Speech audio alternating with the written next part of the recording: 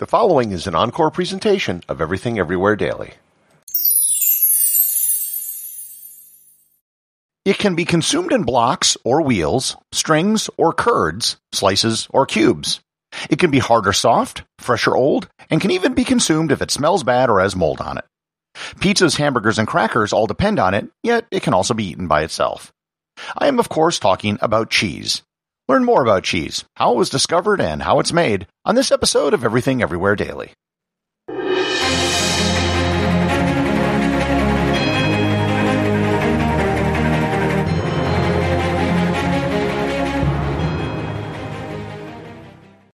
This episode is sponsored by ButcherBox. Summer is right around the corner, and that means cookouts. No matter what your preferred food is for a cookout or a barbecue, ButcherBox can help you make it the best. If you want to serve up some hamburgers, ButcherBox has grass-fed ground beef to make the perfect smash burger.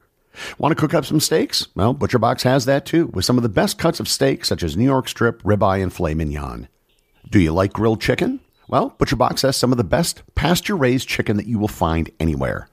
And if you really want to wow people at your next cookout, you can try grilling some of their wild-caught salmon on a cedar plank. Sign up at butcherbox.com/daily and get a special deal. ButcherBox is offering my listeners a free-for-a-year offer plus an additional $20 off.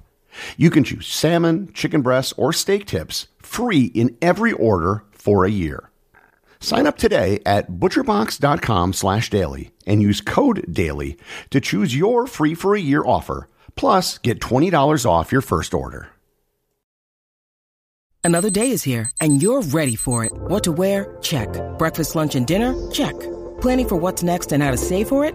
That's where Bank of America can help. For your financial to-dos, Bank of America has experts ready to help get you closer to your goals. Get started at one of our local financial centers or 24/7 in our mobile banking app. Find a location near you at bankofamerica.com/talktous. What would you like the power to do?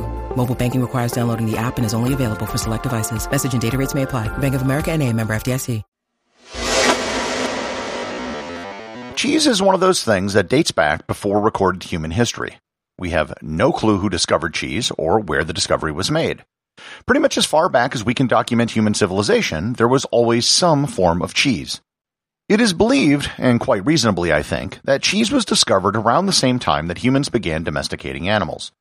That means the first cheeses would have been made from sheep or goat milk, not milk from cows. There are a couple of theories as to how cheese was discovered. The first theory is that it was probably accidentally discovered by someone who was transporting liquid milk in a bladder made from the stomach of a ruminant animal. Inside the stomach would have been trace amounts of the enzyme known as rennet. When exposed to rennet, milk would start to curdle to form cheese. Someone then opened up their milk bladder and found that there was a solid inside. They ate it, and voila, cheese was born. The other theory is that someone added fruit or fruit juice to milk. The acid in the fruit would have caused the curdling, and voila, cheese was born. However it happened, cheese was actually a really important innovation for humans.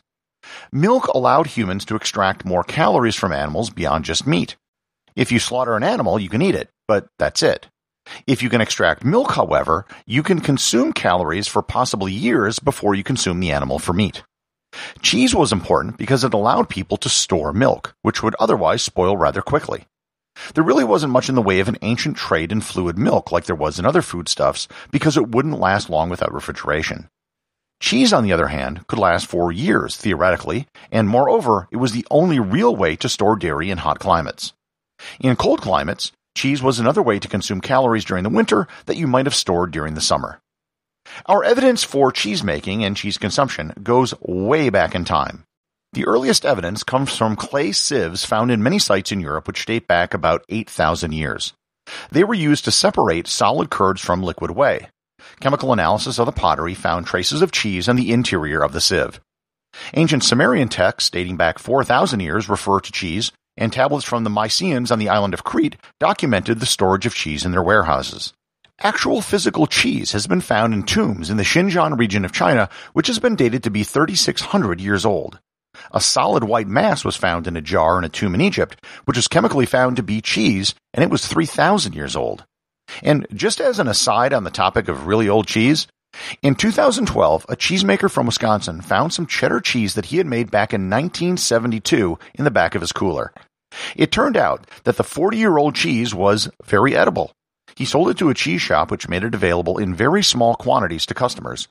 Supposedly, it had an extremely sharp, intense taste and could only be consumed in very small amounts.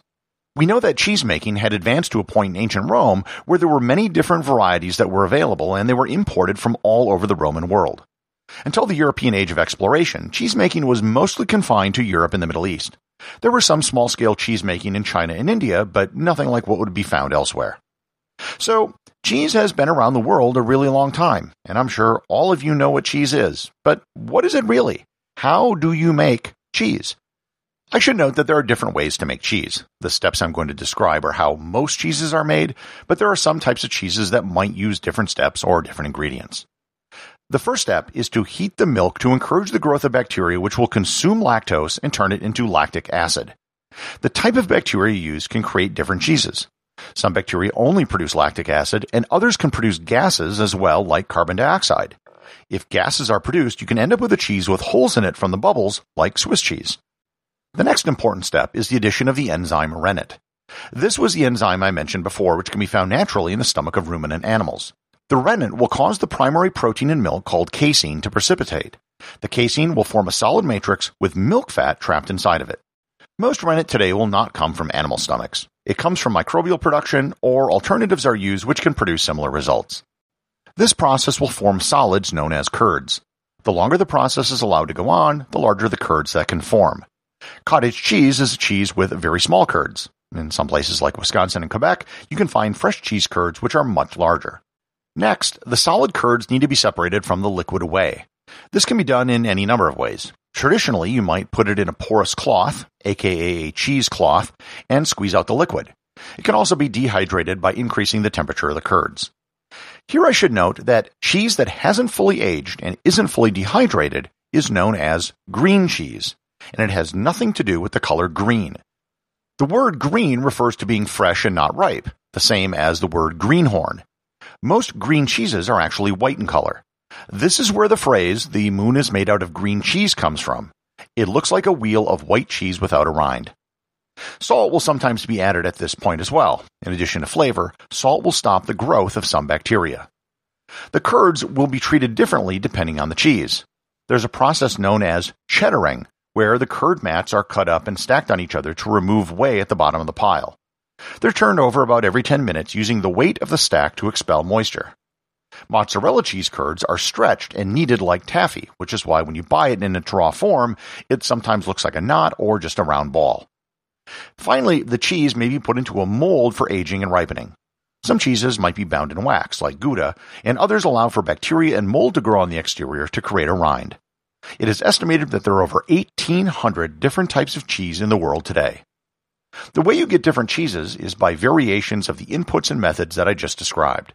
For example, there are cheeses made from the milk of cows, sheep, goats, camels, donkeys, yaks, buffalo, moose, and yes, I know you're thinking it, even humans.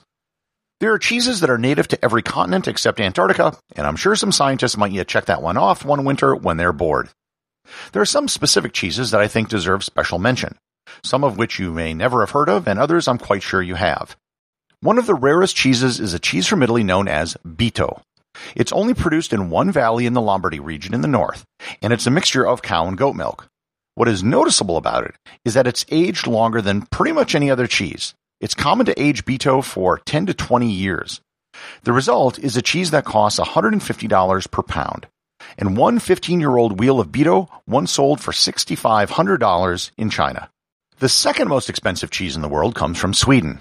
It's made only in the town of Bjurholm, and the reason it's so expensive is that it's made out of moose milk. And it all comes from 3 domesticated moose, and I haven't a clue how you go about milking a moose. And it will sell for $500 a pound.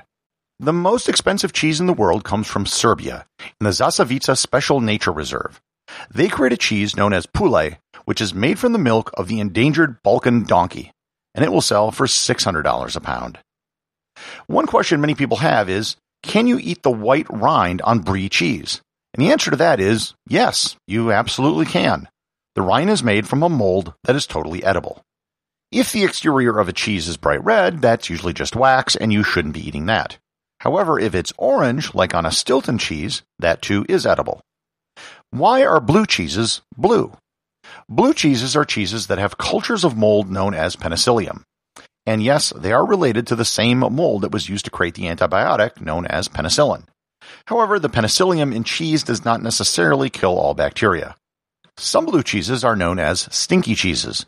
The smell usually comes from a bacteria known as Brevibacterium lenis, which is the same bacteria which is responsible for foot odor. So, yeah, it's not a coincidence. One stinky cheese that is not a blue cheese is Limburger. It's so smelly that it used to be used in old cartoons as a reference for anything that smelled really bad. And yeah, you can still buy Limburger in most stores around where I live in Wisconsin. One of the most famous, and personally my favorite cheese in the whole world, is Roquefort. It is a blue sheep's milk cheese that's only made in one region in southern France. Legend has it that it was discovered when a young boy in a cave was eating his lunch of bread and cheese when he saw a beautiful girl in the distance. He dropped his food to go meet her. He totally forgot about the food and found it a few months later when the mold from the bread had created Roquefort cheese. It was the favorite cheese of Emperor Charlemagne. According to legend again, he passed through an abbey in the south of France where he was served Roquefort cheese. He began cutting away the blue parts and was told by the local bishop that he was removing the best part of the cheese. Thereafter, 2 carts of Roquefort cheese were delivered to the emperor every year. And that's why it's known as the cheese of king and popes. Today, there are over 22 million tons of cheese produced annually in the world. The largest cheese-producing country is the United States, which makes over 6 million tons a year. And the largest cheese-producing state is, of course, Wisconsin. True story, years ago they held a competition for a slogan to put on the new Wisconsin license plates. One of the ideas submitted, which actually had some support, was "Eat cheese or die." If you are really into cheese, you might be happy to know that there is a community of cheese aficionados that's very similar to the world of wine. Just as there are master sommeliers who have shown mastery in the study of wine, so too is there the title of master fromager. Just like the mastery of wine, it takes years of study and knowledge of hundreds of cheeses and the cheese-making process. Cheese is an ancient food that has never waned in popularity over thousands of years. It can be found in expensive, obscure varieties, as well as mass-produced cheese that can be found on pizza and in Cheez Whiz. And it's all due to what was probably just an accidental discovery thousands of years ago by a shepherd who was just trying to carry home his milk from work. Everything Everywhere Daily is an Airwave Media podcast. The associate producers are Thor Thompson and Peter Bennett. Today's review comes from listener Denise P. over at Podcast Republic. They write, "Love the show. So many interesting topics covered succinctly and well.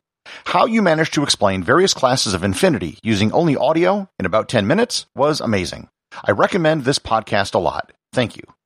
Well, thank you, Denise. I had a lot of trepidation about the infinity episode. There are several subjects I'd like to do episodes on, but they're just too hard to do in an audio format. Perhaps sometime in the future, if the show grows big enough, I might be able to add a video component as well. Remember, if you leave a review or send in a question, you too can have it read on the show. I think it was Blessed Are the Cheesemakers.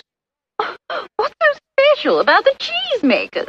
Well, obviously, it's not meant to be taken literally. It refers to any manufacturers of dairy products.